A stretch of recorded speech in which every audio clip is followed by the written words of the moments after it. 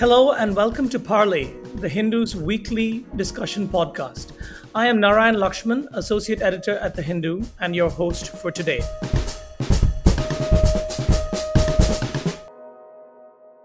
Today, we will pick up from the recent comments of Russian President Vladimir Putin, who said that China and Germany were soon going to be superpowers as US influence wanes globally. To explore that suggestion further, we will need to understand the present day status of the US politically, economically, militarily, and diplomatically, and culturally, even as it stands on the cusp of a new presidency after a remarkable almost 4 years under President Donald Trump. To unravel and explain these ideas, we are privileged to have two experts on the subject with us here today. First, Professor Richard Lachman from the University at Albany of the State University of New York is an expert on comparative, historical, cultural, economic, and political sociology. His recent research projects include the study of the decline of dominant powers with a focus on the contemporary US, among others. Second, Professor Robert Lieber of Georgetown University's Government and International Affairs Department has authored and edited 17 books on international relations and US foreign policy, and has been an advisor to presidential campaigns and to the State Department. Welcome to both of you, and thank you for joining us today. Thank you. Good to be here. Great. So let's jump right in. Some have argued that for the US to have been a robust superpower, it should not have tried in the post-Cold War era to adopt a grand strategy of liberal hegemony, spreading democracy, markets, and other liberal values abroad, seeking to bring the whole world into a liberal order that it designed and led, especially not when it was riven by partisanship and conservative ideologies at home, which constantly tried to shrink the size of the state. Could this apparent contradiction and growing fiscal stress stemming from polarized partisan deadlocks in Washington, D.C., be the undoing of the US as a superpower abroad? We can perhaps start with Professor Lachman. Well, I think for much of the post-war period, there was bipartisan support for an aggressive U.S. foreign policy. Members of both parties supported large military budgets. Most of the wars that the U.S. initiated, and certainly most of the smaller interventions, were supported by both parties. I mean, the only breaks for that came well into the Vietnam War, when some Democrats and fewer Republicans opposed that war, and then with the Gulf and Iraq wars, where there was a good bit of opposition by Democrats, but certainly enough support so that presidents were able to move ahead with those ventures. To the extent that there's a challenge to U.S. taking an aggressive position around the world, it's come now from Donald Trump. This is the real break in the bipartisan support for U.S. intervention around the world. Professor Lieber? Now, I see that question as problematic in itself. Let me tell you why. First of all, the Putin quote is typical Moscow disinformation. Claiming that Germany will be a superpower is an insidious effort to puff up Germany, which the Russians are trying to peel off from its Western neighbors politically and economically in a very narrow way. There is no way Germany can or will be a superpower. Its people don't want it. Its institutions won't handle it. And the nature of its coalition governments would make it impossible in any case. What Putin longs for is to cripple the European Union as well as cripple NATO. So that's for starters. Second, Russia cannot be a superpower. Its economy remains a basket case. The only thing it produces that anyone wants involves raw materials and energy. It's run by a corrupt, thuggish mafia state, and the more than well over half the economy is controlled through outfits nominally under the state, but which are tied to Putin and his cronies. The one thing the Russians do have is weaponry, modern weaponry, and a rebuilt armed forces. But they completely lack the attributes to be a great power. The real question is China, and no doubt we'll talk about that at greater length.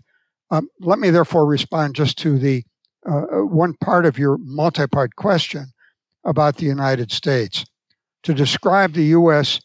foreign policy up until Trump as a policy bent on liberal hegemony is a slogan used by neo-isolationists and realist scholars that bears little relationship to reality. It's certainly true, as Professor Lockman has said, that the U.S. interventions had bipartisan support. But the fact is that already in the last days of President George W. Bush and throughout the presidency of Barack Obama, those two presidents, and then Trump in his own unique way, were seeking to retrench or pull back from America's extensive overseas involvements. Those involvements, however, had to do, above all, with seeking to sustain a rules-based international order, which the U.S. and its allies had done so much to construct, but which was increasingly under siege from both Russians and Chinese, as well as from forces unleashed by globalization itself, economic change, technology, and so forth. Right. So let me stay on that question. I think what was implied there was also that not so much that it was only a bipartisan consensus in terms of the manner in which the U.S. intervened abroad, but also that the question posed is, was there sufficient capacity afforded to the machinery of the government by the fiscal aspect, the fiscal angle? Did it have the money power? Did it have the politics to make that money power work for it as it continued to intervene abroad and try to spread its liberal values abroad? Well, I mean, certainly the military budget has been more than ample throughout the post-war period. That to the extent that the U.S. military has been unsuccessful abroad, it's not from lack of money. It's from poor strategy or trying to push policies in certain countries that there was no local support for. I mean, the one thing that's changed is since the Vietnam War, it's been impossible in the U.S. to draft citizens into the military. So the U.S. military has had to operate with a much smaller number of soldiers, and that certainly affects strategy. And on the other hand, domestically, from the Reagan era on, there have been very sharp cutbacks in government spending. So the U.S. government's capacity to deal with domestic issues to provide for its citizens has been declining, and that certainly has an effect on the United States and weakens it, even if it doesn't directly affect foreign policy.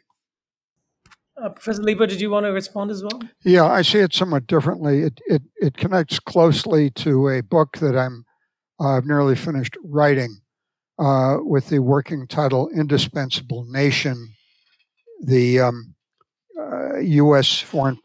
American Foreign Policy in a Turbulent World."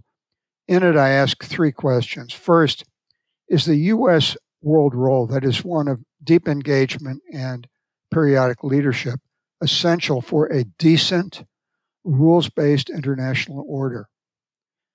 It may or may not be, but I ask that question. Second question is, if the U.S. role is indispensable for that order, is it the case that much greater challenges abroad from hostile great powers, China, Russia, Iran, and so forth, coupled with important changes and challenges domestically, including polarization and division, no longer make it possible for the U.S. to play that role in some way? And the third question I ask is, if the U.S. cannot play that role, what will the consequences be? My answer to the first question is yes, the U.S. still is indispensable. and I'd be glad to cite numerous examples of why. Second, that the problems abroad and at home are very real. The U.S. faces much greater obstacles to playing that role than it had, say, after the end of the Cold War for about a decade and a half, 2 decades. And three, if the U.S. is unwilling or unable to play that role, I would argue the consequences are likely to be quite nasty. The reason has to do with what are called collective action problems. That is to say, it's all well and good to say that if the U.S. pulls back from its commitments, other countries will band together to counterbalance Russia or Iran or China. But it doesn't work that way. It has to do with problems of free riding and the fact that collective action problems almost inevitably require that there be somebody to act as the catalyst, organizer, galvanizer of this. And this is far, far more than the issue of merely sending in the Marines. So that if the U.S. continues to pull back, the consequences, I think, in terms of disorder, conflict, war, regional upheavals, and human rights as well as economic prosperity would be very unfortunate.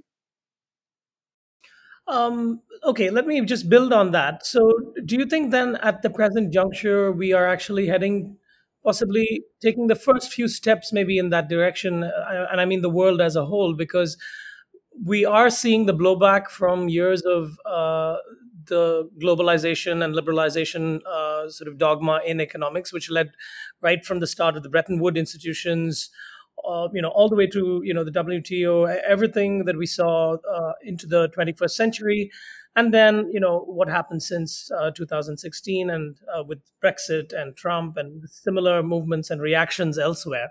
But do you think that both those things that Professor Lieber talked about are happening, Professor Lachman? That is, that the U.S. is indeed pulling back, and some of these rising powers are indeed beginning to assert themselves. And as Professor Lieber did say, that it's going to lead to a lack of balance. It's going to lead to destabilizing effects across the world as these rising powers start squabbling with each other.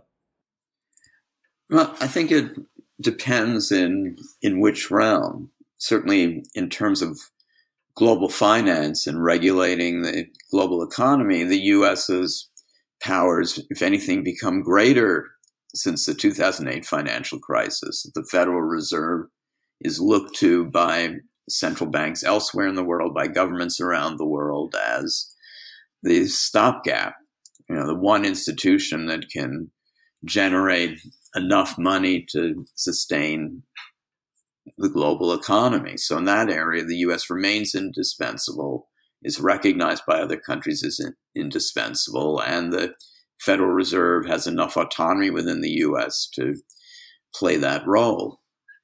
In the realm of military, certainly the United States' lack of success in Afghanistan and Iraq has had I think a profound effect that it has let governments elsewhere in the world feel that they have more room to challenge the U.S. without having to worry as much about consequences. And I think that will lead to the sort of instability that Professor Lieber is talking about.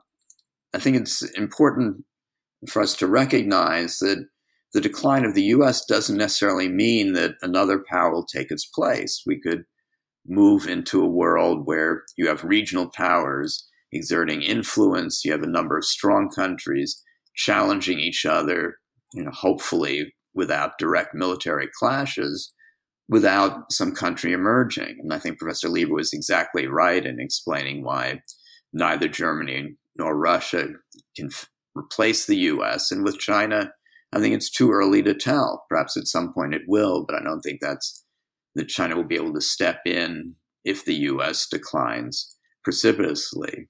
And then, in the realm of culture and championing democracy, the U.S. has had a double role. On the one hand, it certainly has been a champion of democracy and liberal values around the world, even though in a number of countries the U.S. has fomented coups, suppressed democracies, and that's something that's happened under both parties. I mean, if we look at Latin America, one of the ironies of the post-war period is that it was under Kennedy and Johnson, then Obama, the most liberal U.S. presidents, that you had waves of coups in Latin America. So, it's, the U.S. plays this sort of double role. And I think if Trump is reelected, this will be a blow to American prestige, to the image of the United States that it won't be able to recover from. Somebody can be elected president once by mistake, but if they're reelected, that's a sort of endorsement, and that would make a statement about Americans and their values that, I think the rest of the world will recoil from with horror.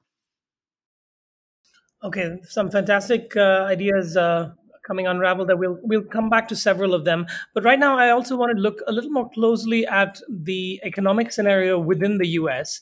The U.S. national debt is something in the range of $16 trillion and growing. And that is potentially a crisis in the making for the economy because other things are happening too. Real wages are falling, productivity growth is down. While there are, of course, some very successful U.S. companies in global markets, some of them are losing their competitive edge in certain sectors to other rising powers.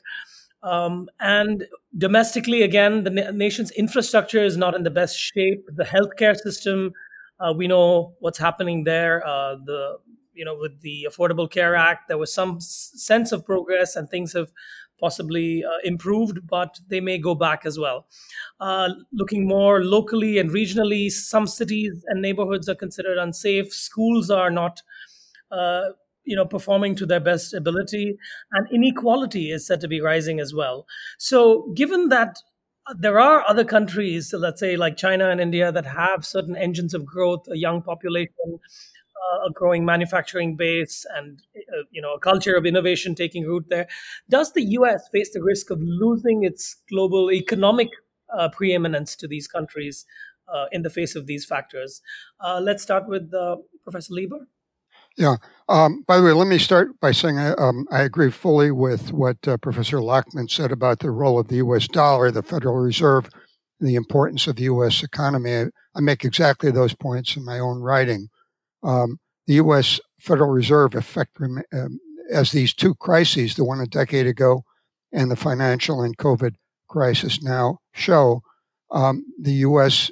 and the Fed remain effectively the world's central bank. It's a tremendous asset. I would draw a distinction about the United States.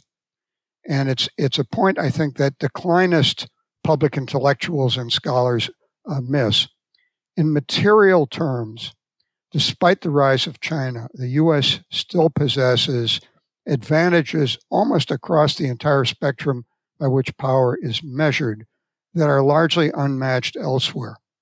Natural resources, population size and scale, inventiveness, flexibility, entrepreneurial skills, high tech, great research universities, energy and natural resources, agriculture, resilient institutions.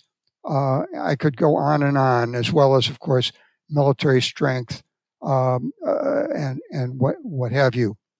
The problem for the United States is not so much in the material realm, but in the ideational one. It has to do with will, public consensus, human beliefs, and so on. The issue right now is that of polarization and bitter and deep domestic dissensus. The confirmation of the Supreme Court Justice yesterday, Amy,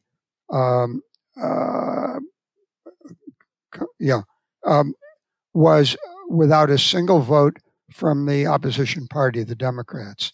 Not since the year 1869, under newly elected President Grant, has a Supreme Court justice been confirmed by the Senate without at least some bipartisan support. That's as good a symbol as any of the bitter political dissensus in the United States. Finally, there's one more factor, which is to say social and cultural change in the United States. Not only demographic, but the generation of the 60s with its views that are largely condemnatory of the United States and are avant-garde on social issues, have prevailed in America's leading cultural institutions, foundations, much of the press, and the universities. And they've brought to maturity a generation that simply lacks an understanding of America's historical role, that focuses exclusively on its demerits and faults, and they are many, without attention or even understanding of its redeeming virtues. A final word here. The U.S. has many shortcomings, but you have to say compared to what?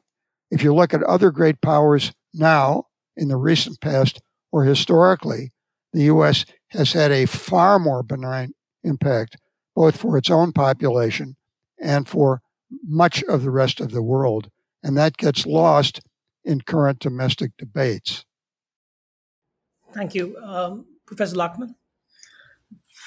Yeah, I mean, certainly the U.S. has an unparalleled position militarily and economically. So, what is worrisome are the trends, the direction in which things are going. I don't think the large government debt is an issue because the United States is unique in that the dollar is the world currency, and through the Federal Reserve, the government can generate, at least up till now. So, most of that debt can be, dealt with by, just the Federal Reserve creating more dollars. And at least up till now, the inflation rate is so low that, that danger doesn't exist. If anything, the danger is not too much spending, but too little, or spending that goes in the wrong direction. In the book that I published earlier this year, First Class Passengers on a Sinking Ship, Elite Power and the Elite Conflict and the Decline of Great Powers, I, in part make that sort of point. And we see that directly in healthcare. The United States, both in actual amounts and as a percentage of GDP, spends much more on health than any other country in the world without getting results to justify that sort of spending. Countries that spend a lot less have longer life expectancy, less illness, and the only way to explain that is that healthcare is delivered in a way that allows all sorts of providers to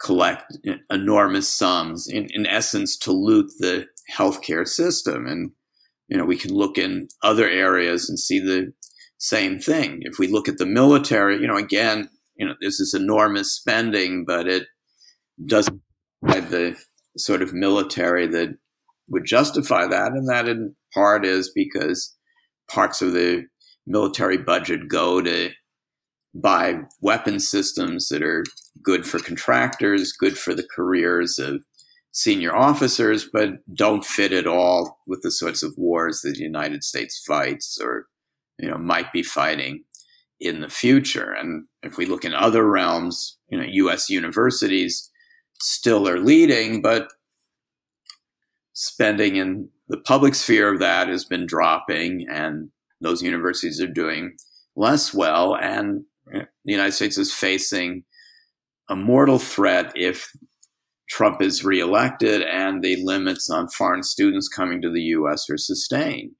Especially in the sciences at the graduate level, not that many Americans want to study science and technology. They want to go into finance. And the United States' edge in science and technology is sustained almost entirely by international students coming to the U.S. And the day when they're not allowed in, or they decide they want to study elsewhere, or that they want to remain at home, the United States' edge in technology will very quickly evaporate. So, these are serious dangers that could undermine the United States' huge advantages that have lasted up till this moment. Okay, thank you. So, segueing from that, looking at what has happened under the first term of Mr. Trump, On the sort of global stage, the US has steadily been retreating from several prior engagements with multilateral forums and withdrawing from some treaty agreements and accords.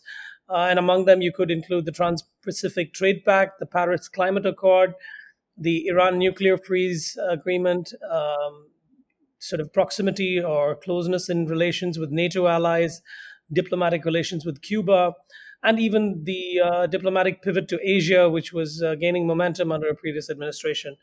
But to be fair to Mr. Trump as well, even before he entered office, the US had been, I think, as Professor Lachman or Professor Lieber, both of you alluded to earlier, the US had been facing a blowback in some global arenas, including Afghanistan and Iraq, and more recently Syria and the whole Arab Spring situation. And of course, most prominently, and for this conversation as well, Washington's failure to curb the aggressive rise of China as an Asian hegemon, and other regional powers that act with impunity beyond their borders in Asia, to like Saudi Arabia, to the east, North Korea and Russia, and even in Latin America, you have Venezuela.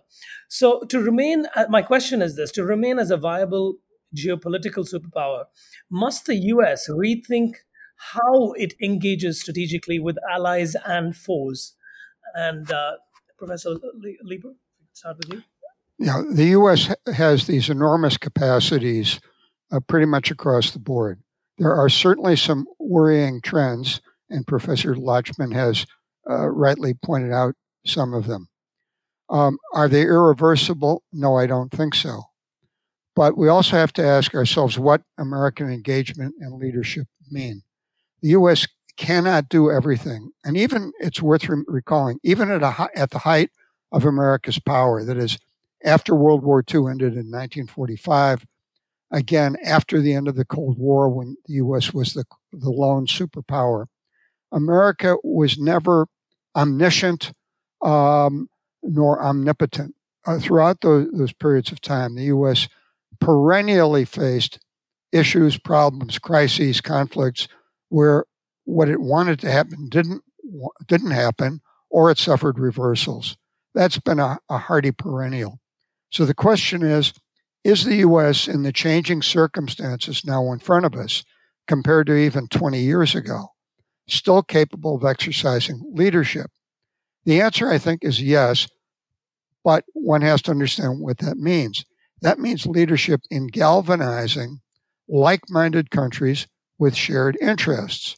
For example, on China, which has been predatory both economically and militarily against its neighbors territorially and against the world in the use of its economic and trade muscle, and its blatant cheating on the rules of the road for trade, investment, technology, intellectual piracy, and so forth. We can only be effective if we do it in collaboration with our friends and allies. The Trump administration could have been far more effective if it had dealt with China together in coordination with the European Union countries and with Asian allies. If you don't do that, then you leave China in a position to pick off individual countries by using blackmail. So, for example, the Australians call for an investigation into China's role in the spread of the coronavirus, which is really quite scandalous, and the Chinese retaliate by blocking or threatening to block exports of agricultural goods and coal from Australia, which matter a great deal. That's just but one illustration. If you approach China with a more common shared response, you have far more leverage and are likely to be far more effective in providing incentives as well as disincentives for China to play by the rules, which they manifestly do not do now. But that type of leadership will be rather different from the ability in the past, whether for good or ill, to act more unilaterally. Thank you. Professor Lachman? Yeah, I certainly agree with that. That the United States will only be able to counter China if it has allies. And if we look back at the whole post-war period, one of the big advantages the U.S. had was that its allies were much wealthier and much stronger than those of the Soviet Union. That Western Europe was able to contribute much more to NATO than the countries of Eastern Europe were able to contribute to the Warsaw Pact.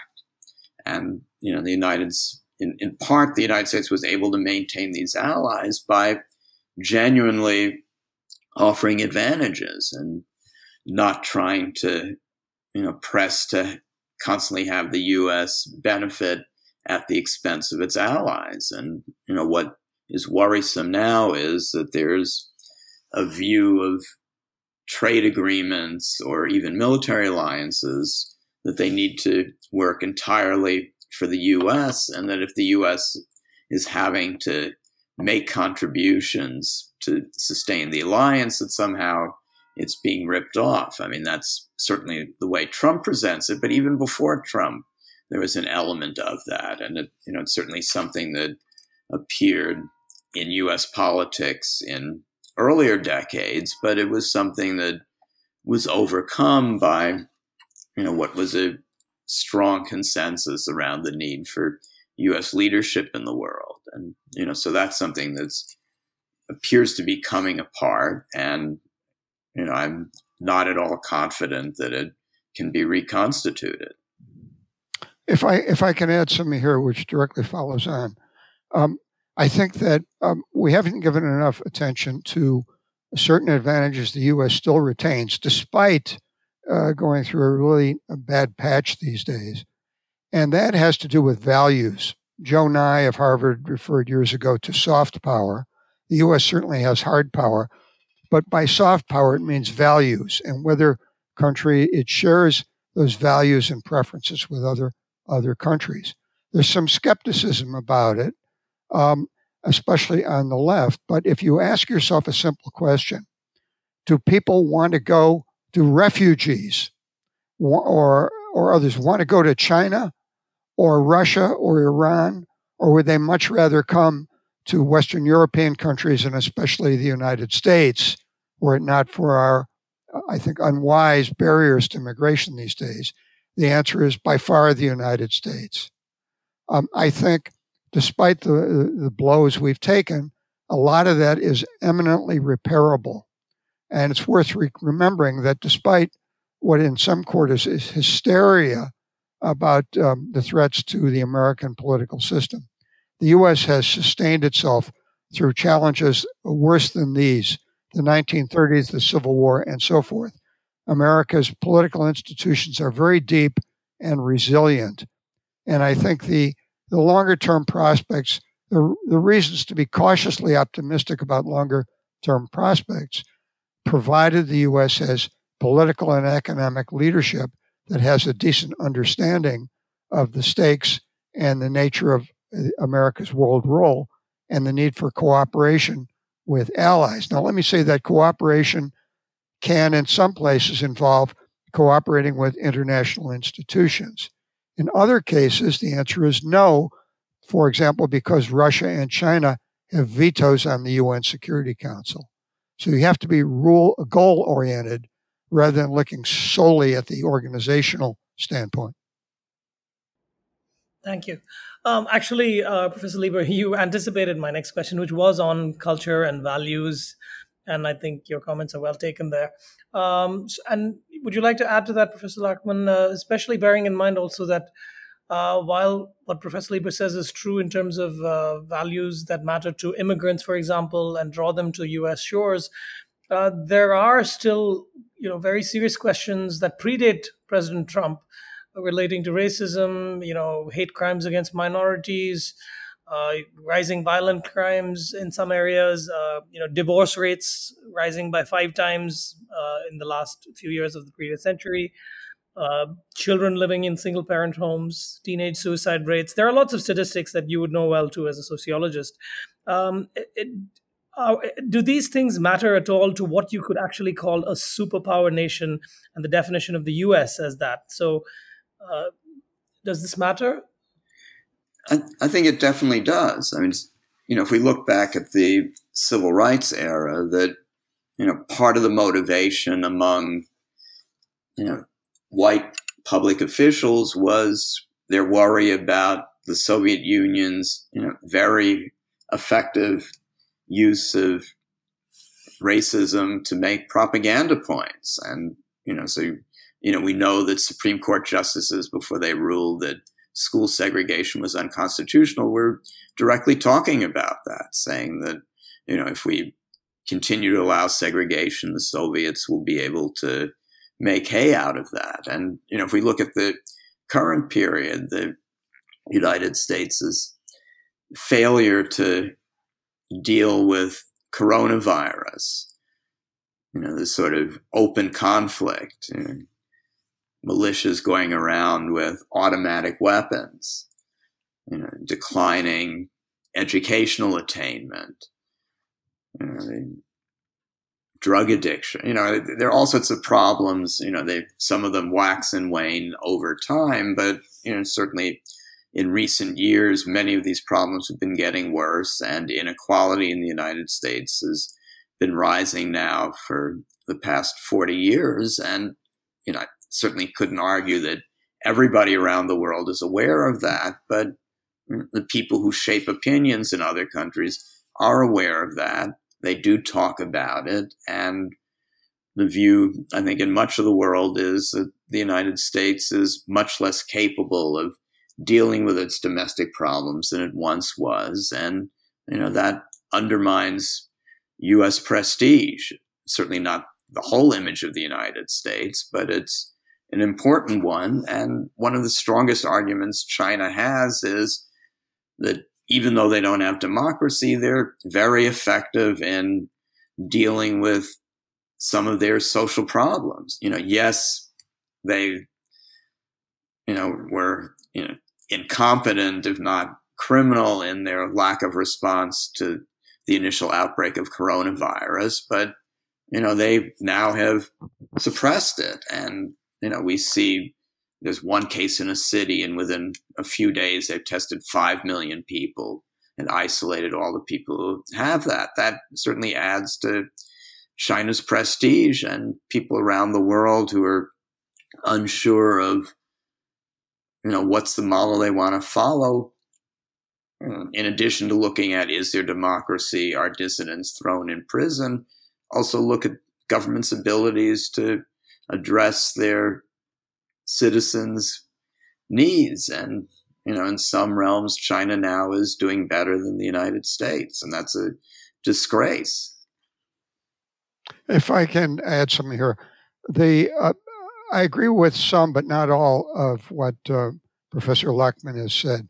China is notorious for manipulating its statistics about its own population, its economy, its growth rate, and so forth.